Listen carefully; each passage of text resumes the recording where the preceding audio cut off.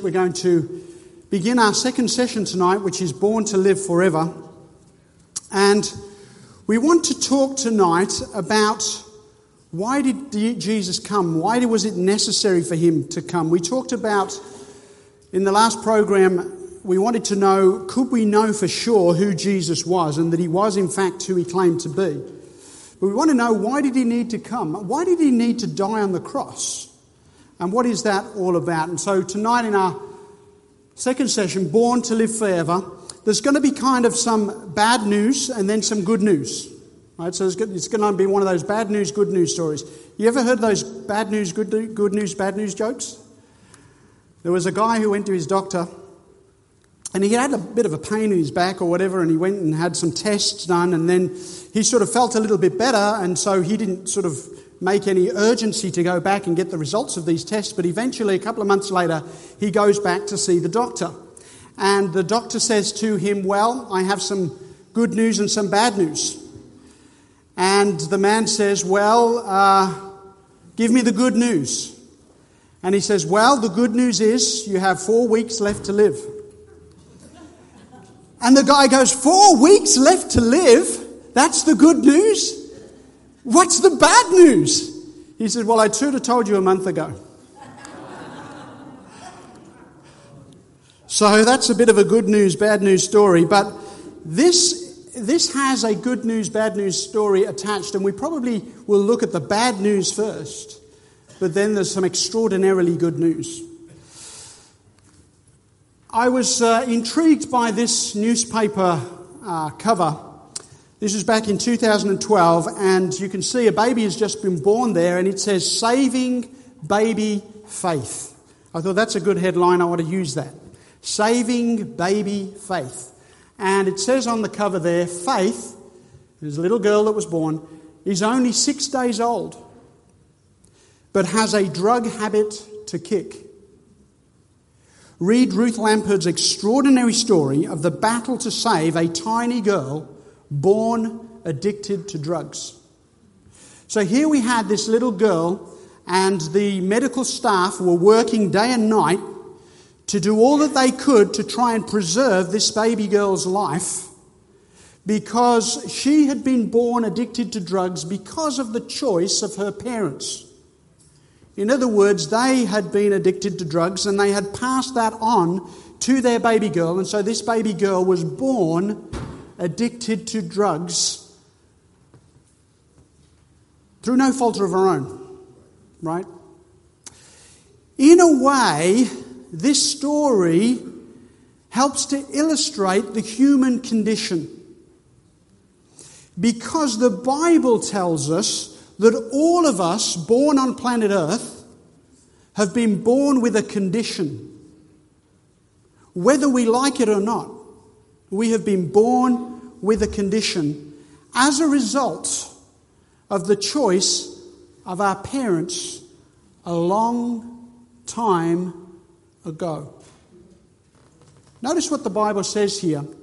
In the book of Romans, chapter 5, verse 12, it says this, Therefore, just as through one man sin entered the world, and death through sin, and thus death spread to all men because all sinned. In other words, when Adam and Eve chose to turn away from God and to pursue a path away from God, they sinned against God and death came into the world. Adam and Eve eventually died. And they passed on that sinful nature to every one of us. And so we think that it's normal to be born, live a while, and then eventually die. We think that's normal. That's not how God intended it. That is a consequence of the rebellion that all of us have ended up being involved in. We ask this question, what is sin? And the Bible gives us a definite answer. But I mentioned a few nights ago, you remember we talked about NRL football, right? And we said that if you commit a serious foul in a game of rugby, you get sent where? You get sent to the sin bin, right? You get sent to the sin bin. In a game of rugby, if you commit a serious breach of the rules, you get sent from the field, you get sent to the sin bin. And we know that. So that's what it is. It's a breach of the rules. It's a rebellion against the rules or the laws upon which the universe runs. The Bible tells us in 1 John 3:4, whoever commits sin also commits lawlessness, and sin is lawlessness. It's the breaking of a law. Okay? That's what sin is. Well, how many have sinned? Bible tells us very clearly, well, it says here, for all have sinned and fall short of the glory of God. Everybody has sinned. We've all sinned and fallen short of the glory of God. Romans 3:10-12, Paul puts it like this. He says, there is none righteous, no, not one. There is none who understands. There is none who seeks after God. They have all turned aside. They have together become unprofitable. There is none who does good, no, not one. Every one of us has been infected by this tendency towards sin, this sinful nature, right? Now, we're not born with a record of guilt, of course, because we haven't done anything. But we're born with a bent, a tendency, a leaning towards rebellion. Maybe some of you have had toddlers. We had our son is 20 years of age, but I remember he was born at 5:37 in the morning, and my sweet wife delivered him, and then they placed him in my hands, and I remember that day as one of the proudest days of my life. He was a beautiful boy, still is. But it didn't take too long before he was rebelling against my commands, you know?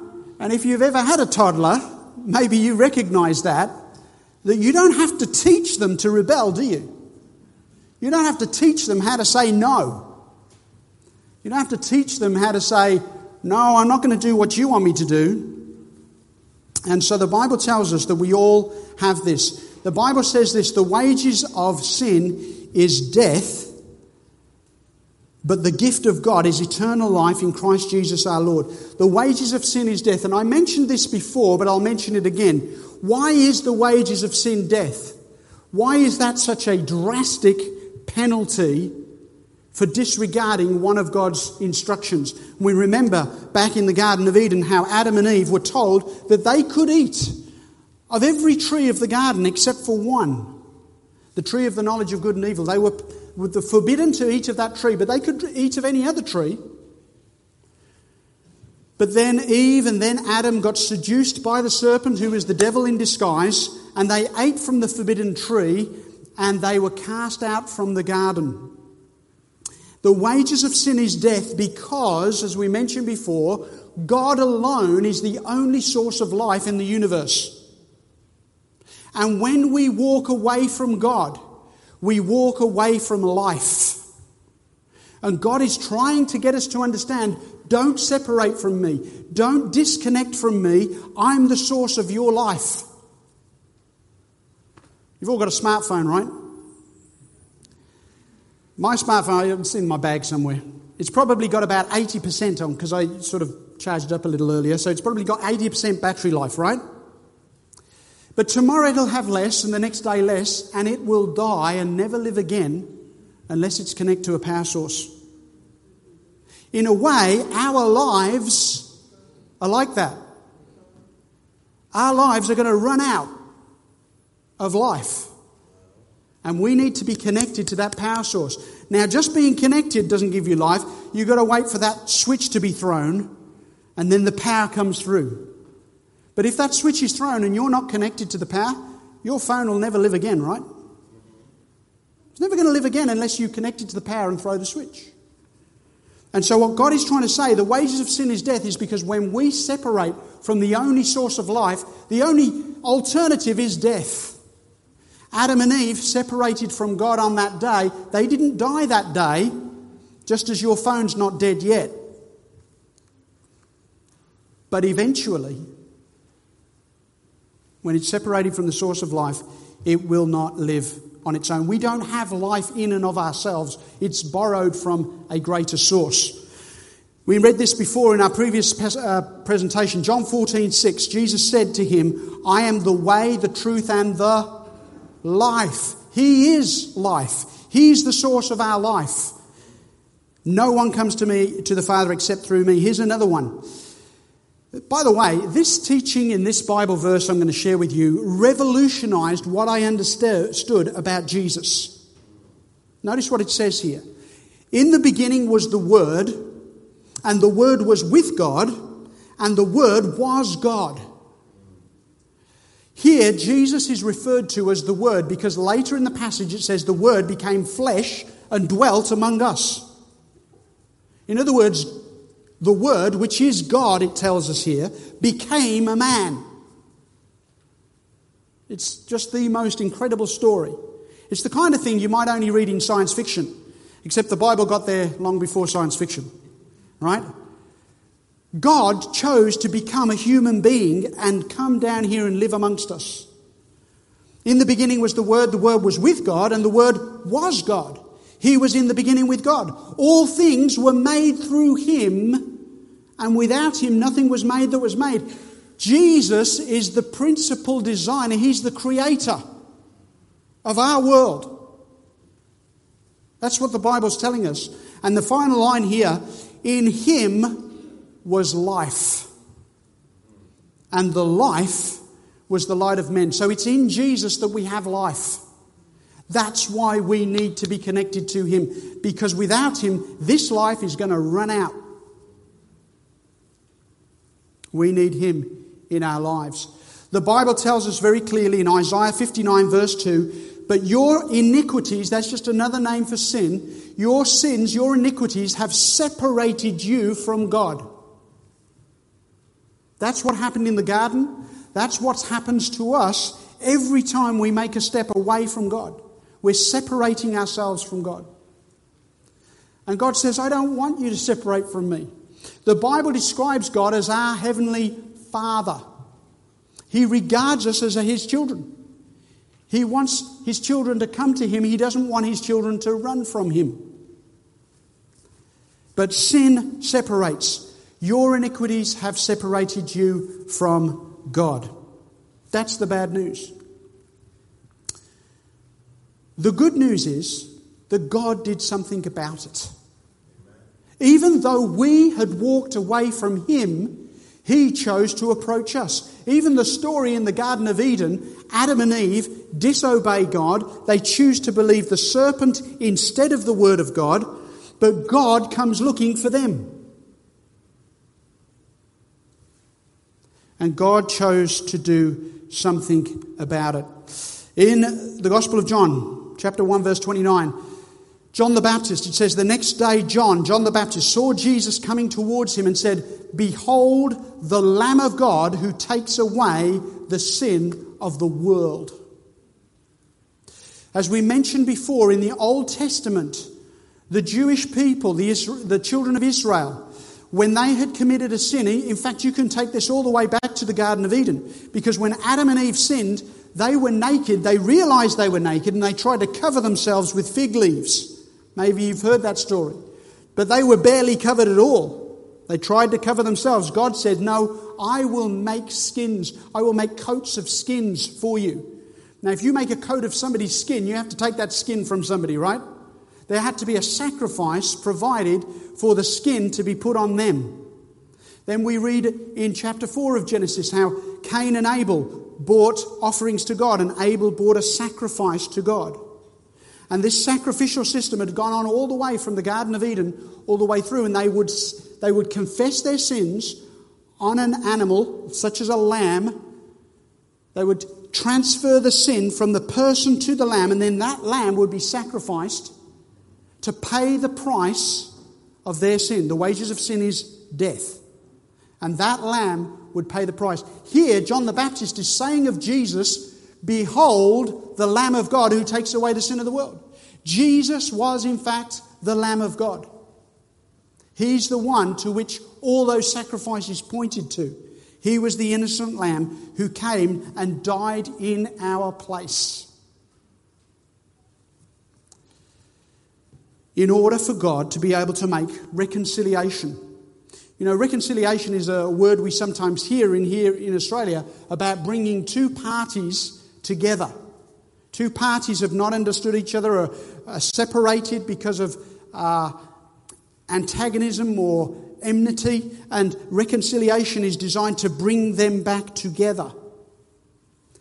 In the Bible it says this, 2 Corinthians 5:18 and 19, "Now all things are of God, who has reconciled us to himself through Jesus Christ, and has given us the ministry of reconciliation. That is, that God was in Christ, reconciling the world to himself, not imputing their trespasses to them, and has committed to us the word of reconciliation." In other words, God chose to send Jesus into the world to bring back the children and to close the gap between us and God.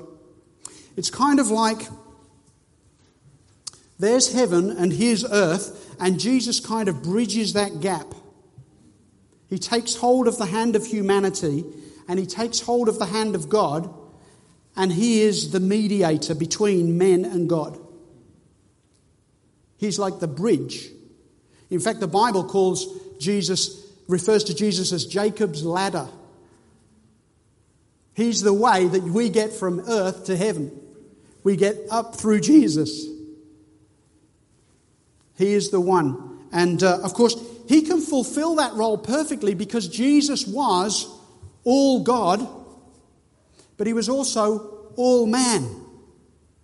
So he can represent God to us, but he can represent us to God. He is the perfect mediator, and he came. Now you might be thinking, how is it possible that Jesus could die on the cross for our sins and die for the sins of the whole world? Right? That's a lot. But you see, the Bible even talks about this. He says, you know, maybe even one man might even dare to die for another man. Maybe you love someone so much that if they were in the prison and they were facing the death penalty, that you might approach the authorities and say, because of my love for this person, I'd like to swap places. Will you take my life instead of taking this other person's life? Maybe you would do that for somebody you really loved.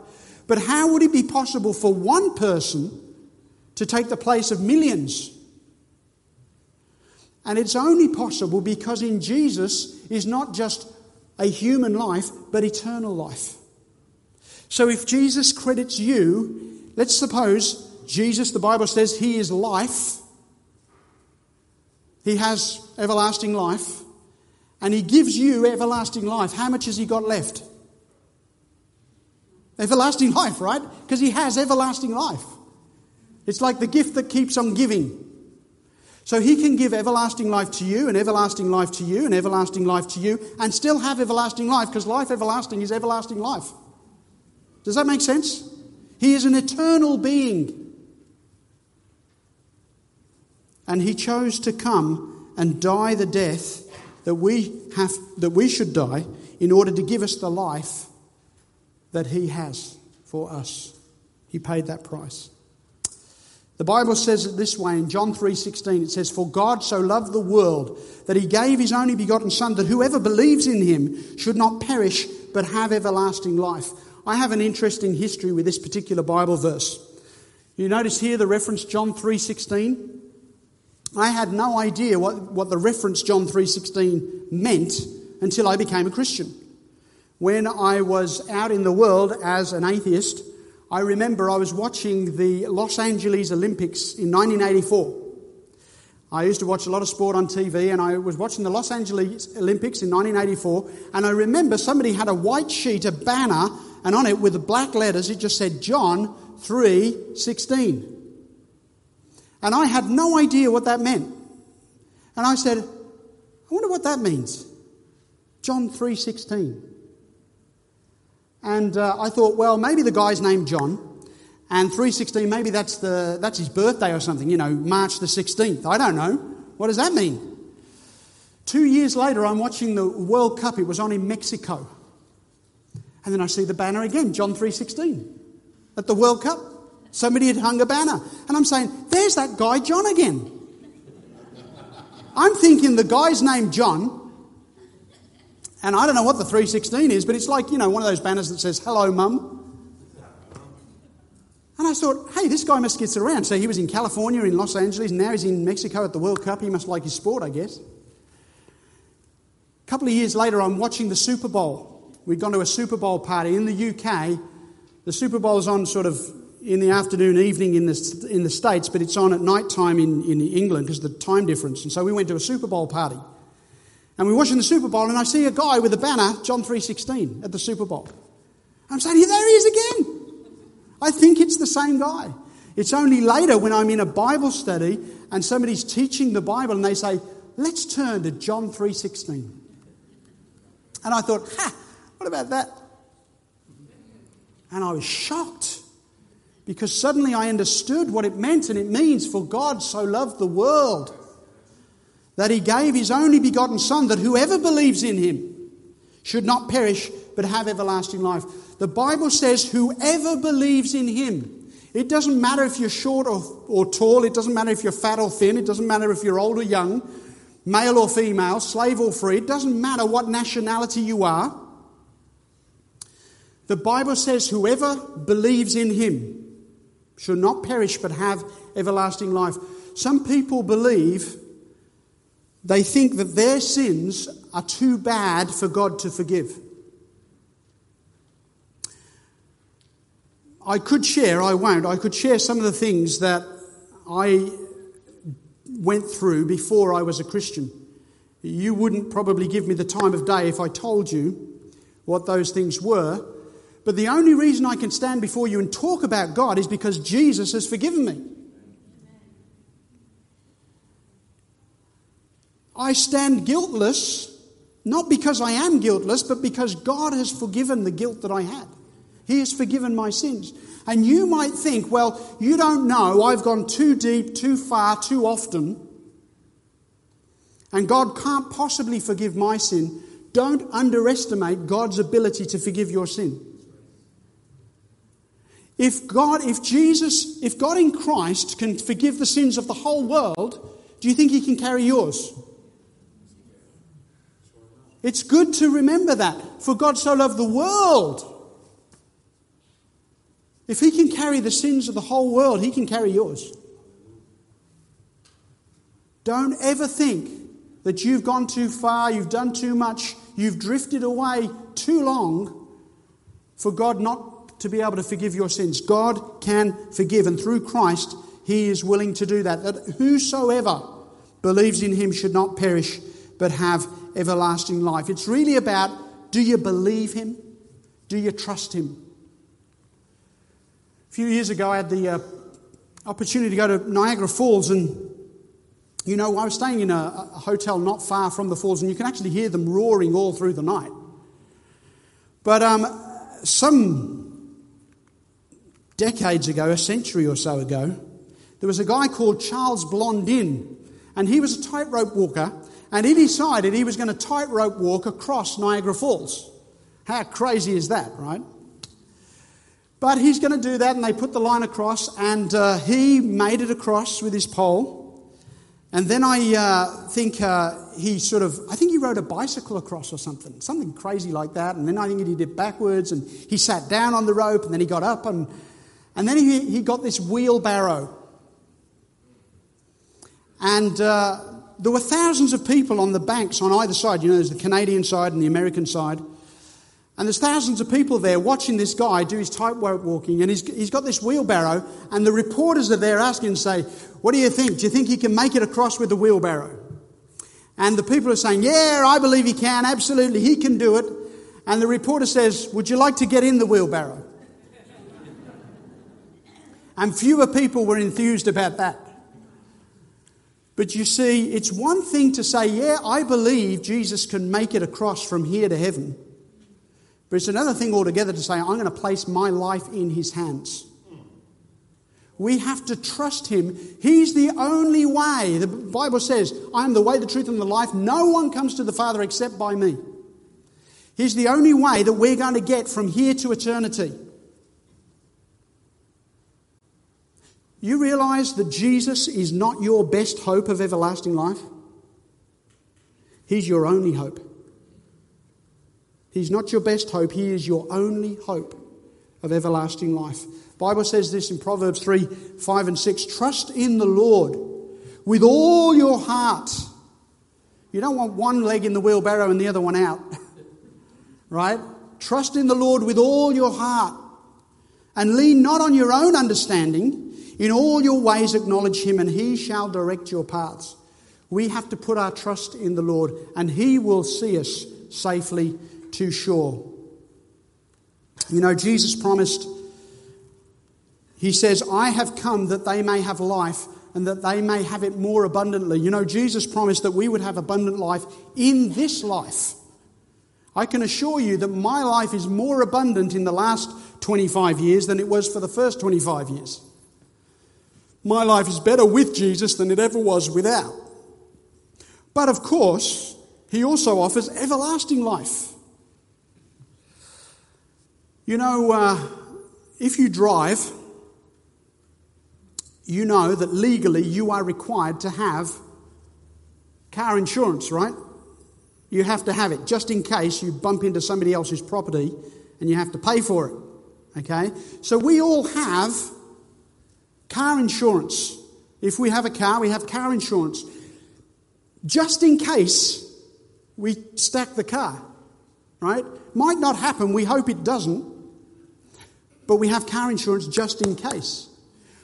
If you have a home, you have house insurance, or maybe you have contents insurance, right? Hope it doesn't happen, but the house might burn down.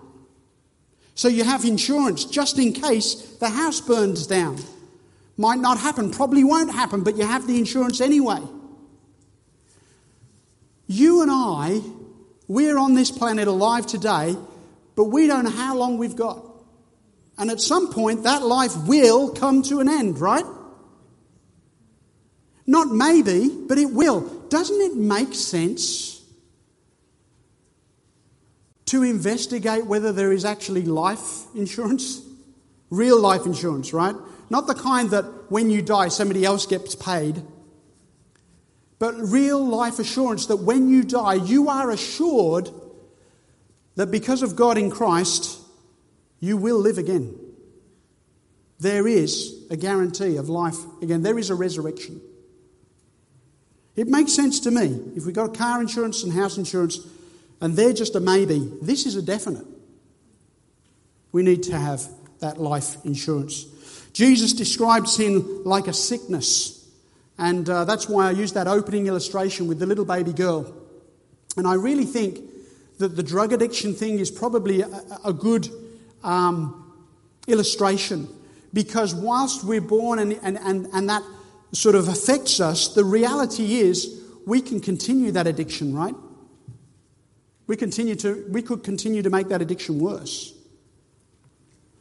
But Jesus says this. They were complaining because Jesus was spending time with tax collectors and sinners, and yeah, they had tax collectors back then too. He said to them, those who are well have no need of a physician, but those who are sick. I did not come to call the righteous, but sinners to repentance. Jesus said, if you're well, you don't need a doctor, but if you're sick, you do. And the reality is the Bible says we're all sick with this sickness of sin.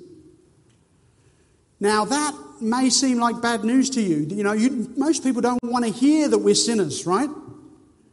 But the reality is, if the doctor doesn't tell you what's wrong with you, how can he give you the solution? You know, if you're terminally ill and you think, I'm not going to go to the doctor because he's going to give me bad news, how do you know he might have a solution? He might have some treatment, right? The more you avoid going to the doctor, the more you avoid getting the solution to your problem. And what Jesus is saying is that we all have a terminal illness. God did not invent human beings to die. He wanted them to live forever. But because of sin, we do die. And he is the great physician. He's offering us a way out. And he has come to call sinners to repentance. You know, it's a bit like my son, he works in IT, that's information technology. And he can do things on computers that I only dream about, right? If my computer goes seriously wrong, I have to call somebody else because I have no idea. I have to call in a specialist. I have to call in the Son. And then the Son can fix it. And really, it's like we have a computer virus and we need a specialist to deal with that. And that specialist is Jesus. The Bible tells us that the wages of sin is death. That's the bad news. But the good news is the gift of God is eternal life in Christ Jesus our Lord. And it's called a gift. It's called the gift of God. Why? Because it's freely available to you and I. We can't buy it. It's not for sale at Coles or Woolies. There's nothing you can do to earn it. You don't deserve it. That's why it's called grace, right?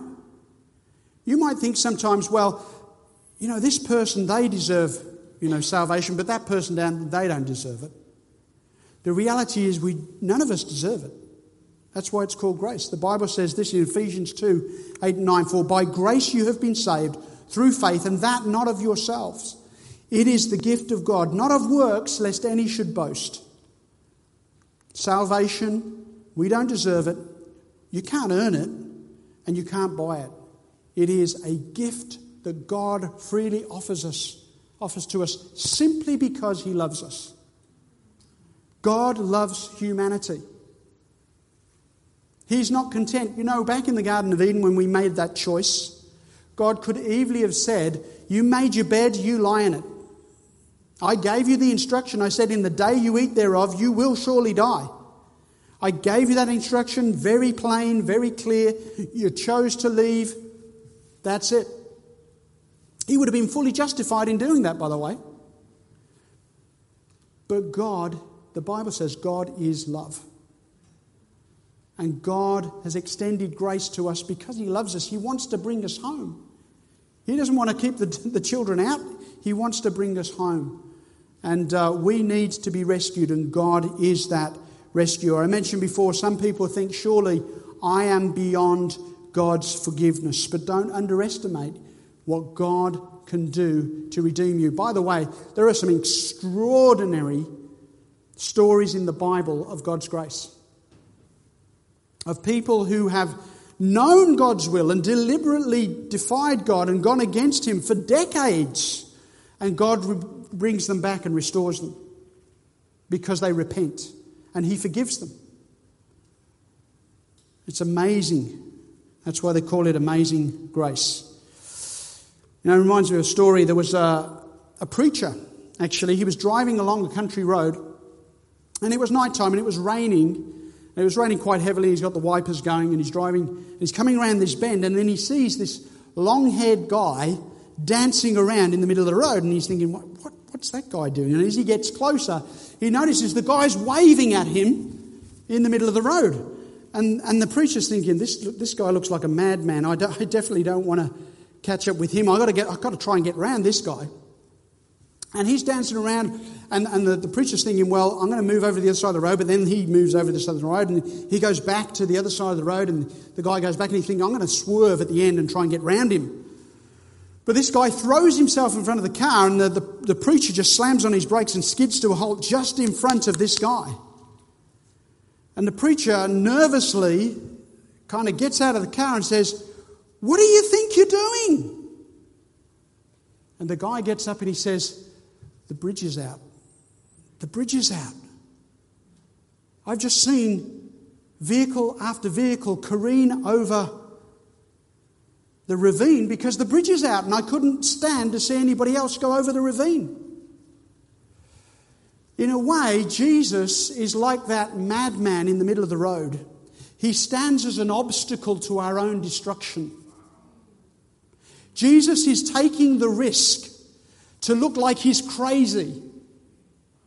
He's putting his reputation on the line. He's saying, you might think I'm mad, but I'm going to do everything I can to save you. Because I care less for my reputation than I do about you. And God is willing to put himself on the cross.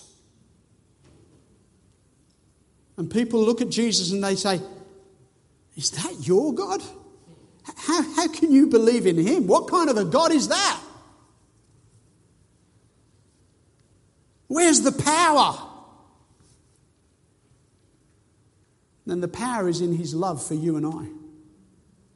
Jesus went to the cross. In spite of his reputation of what people might think of him, he went to the cross to die for you and I. The Bible says in Romans 5:8, but God demonstrates his own love toward us in that while we were still sinners, Christ died for us. He did not die for us because we went to him begging, saying, Lord, please save us. We didn't want to know him. But he came to us to die for us even while we were still sinners. Such is his love for us. And that's why the song says, amazing grace, how sweet the sound that saved a wretch like me. I once was lost, but now I'm found, was blind, but now I see. I sometimes can't hardly believe that God was willing to forgive me. I had just chosen to disregard. I wasn't interested in him. But he made his approach to me and gave me the assurance that he loved me and he wanted to save me. And I'll serve him every day because of it. Ecclesiastes 3:11, the Bible tells us that God has made everything beautiful in its time, and he also has put eternity in their hearts. Every human being, I believe, has in their heart a desire for more than this. Right? God has placed in the hearts of human beings a desire for more than this. We kind of think, is this all there is? There must be more. There is more. God has planned and prepared more for us. He's put that desire for eternity in our hearts because he wants us to seek him. You know, the Bible, it's like this. We have this emptiness in our hearts, and we are trying to fill it with everything we can, all sorts of different things. We get addicted to all sorts of stuff. We get addicted to drugs and food and gambling and sex and shopping and TV and workaholism. We try to fill that gap of we feel inadequate, we feel incomplete. But only God can fill that gap. Only God can fill that gap. And he can take those other things away from us. Somebody came to Jesus at night time. It was an older man. He was one of the religious rulers. He had a very prominent position in Jerusalem. But he wanted to talk to Jesus, and he came to Jesus at night time because he wasn't sure he wanted everybody to know that he was looking for Jesus.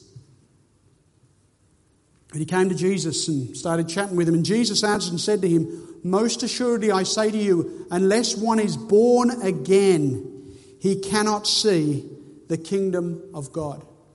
You remember we opened with that illustration of that girl born addicted to drugs?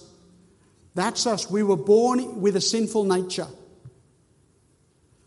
The Bible says we must be born again. What does that mean, being born again? In fact, the man that Jesus said those words to, he says, what does that mean? Can I enter my mother's womb again and get born again? What does that mean? And Jesus says you must be born of water and born from the Spirit, born from above. And when a baby is born, they are dependent on their parent.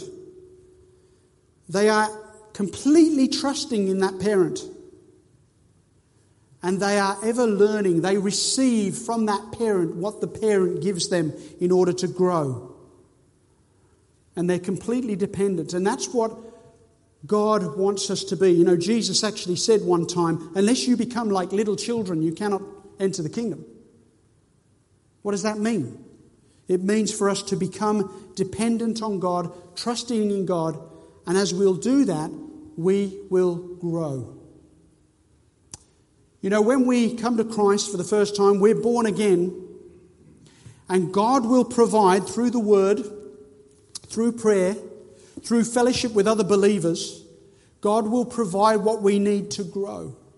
Because we need to learn how to walk. Little babies, right? They're not born walking. They need to learn how to walk. And we need to learn how to walk. And this is important, that there is growth in our Christian lives. That's what God intended. If you're still bottle feeding a 10-year-old, there's a problem, right? Because that's not the way it's supposed to be. You know, we talked before last night about the second coming of Christ, and some wonder, why hasn't the Lord come back again? Doesn't he care? Why hasn't God returned? Why hasn't Jesus returned? The Bible tells us in 2 Peter 3:9, the Lord is not slack concerning his promise. That's the promise to return. As some count slackness, but he is long-suffering. Other versions say he is patient toward us, not willing that any should perish, but that all should come to repentance. The reason Jesus hasn't come yet, he's waiting. He's waiting for his children to come home. Because when Jesus returns, that's it, game over. And he's waiting for us to turn to him and repent, that we may not perish. By the word, that word repentance means it is a sorrow for sin and a turning away from sin. Some people believe in a very shallow, very cheap form of the gospel. And they just say, well, Lord, I accept the Lord Jesus Christ, thanks very much. And they continue to live lives of rebellion. God is calling us to repentance. That is a sorrow for sin and a turning away from it. Some people are only sorry for sin because they got caught. Right? I remember Shane Warne. He while he was still playing for the Australian cricket team, he had been found guilty of gambling on the cricket that he was playing professionally. And that was against the rules. And Shane Warne, I saw the interview, he said to the interviewer, he said, the only mistake I made, I got caught. That's not repentance, right? Repentance is a sorrow for sin and a turning away from it. And I don't know where you are with the Lord, but if you feel the need to repent and to confess and to come to Christ, I want to make a suggestion to you. Take a sheet of paper on your own.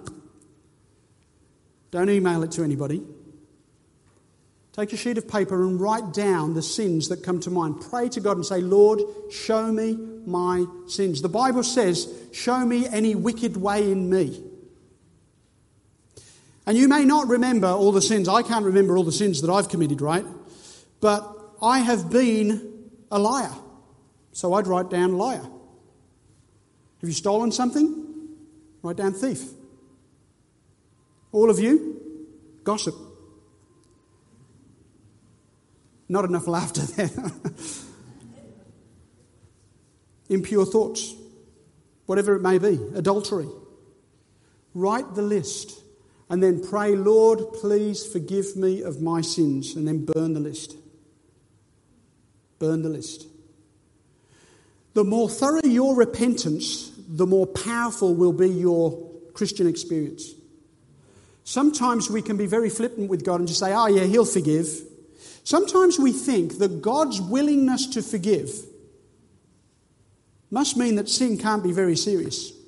Because God is so willing to forgive us that sin can't be a big deal. It is a big deal. It sent Jesus to the cross. So repentance is important.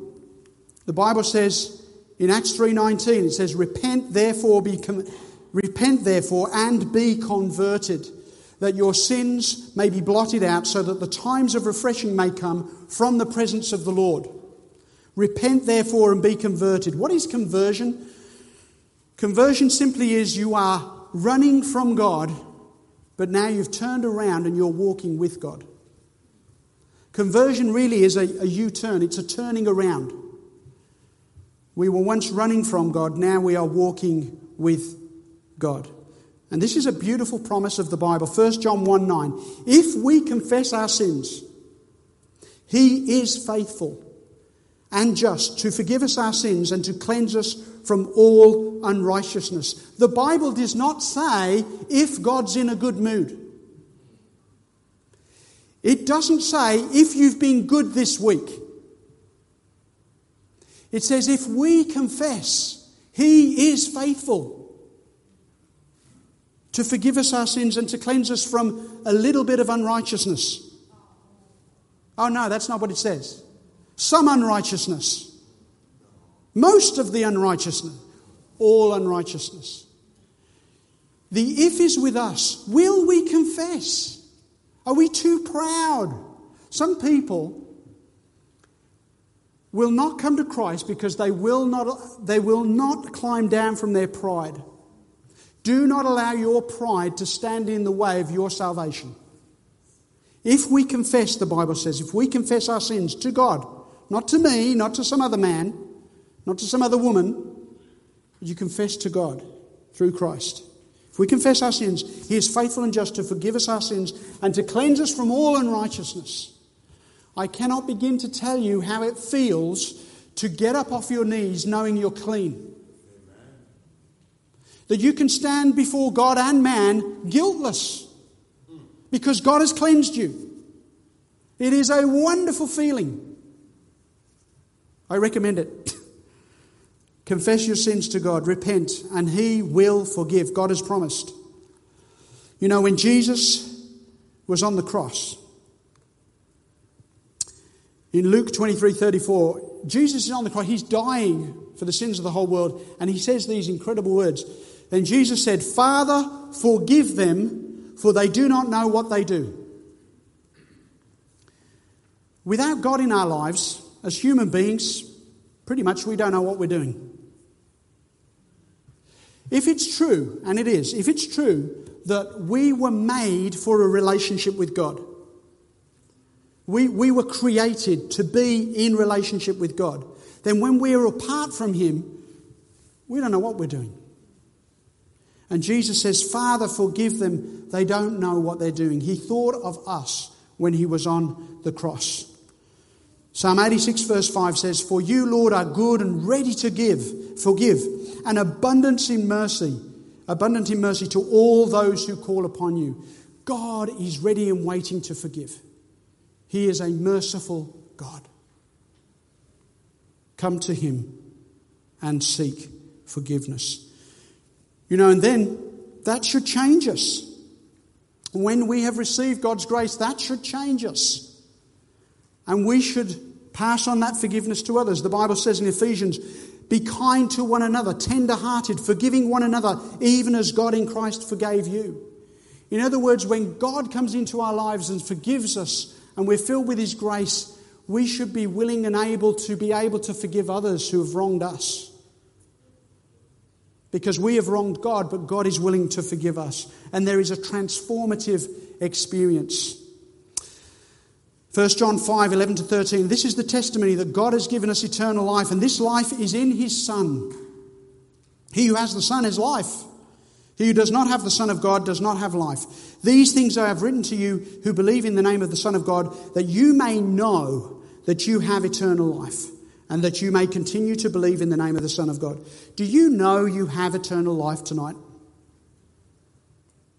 Do you realize you do not have to leave this room tonight without knowing that you have eternal life in Christ Jesus? You can go home tonight if you've confessed your sins and you ask God to bless you. We're going to say a prayer at the end of this session. But if you've given your sins to Christ, you can leave this room tonight knowing you have eternal life because of Jesus. Praise the Lord for that. The Bible says here, he who has the Son has life. He who has the Son has life. He who does not have the Son has life. Jesus is about to return. We saw the signs of the times when we were reviewing those last night. Jesus Christ is about to return to this planet. And when He does, either you will have the Son and have life, or you won't have the Son and you won't have life. It's going to be that simple. And God is pleading with us to take His offer of salvation while it is available now. Deuteronomy chapter 30:19, it says, I call heaven and earth as witnesses today against you, that I have set before you life and death, blessing and cursing. Therefore choose life, that both you and your descendants may live. God is placing a very simple choice before us. It's life or death. It really is that important. We talk about these meetings being important. We hope you'll continue to come to the series. Bring others with you. These are life and death meetings. Not because I'm talking, but because of the message from the Bible.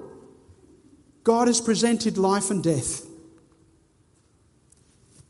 Romans 5:19, it says, for as by one man's disobedience, that was Adam, many were made sinners, so also by one man's obedience, that's Christ, many will be made righteous.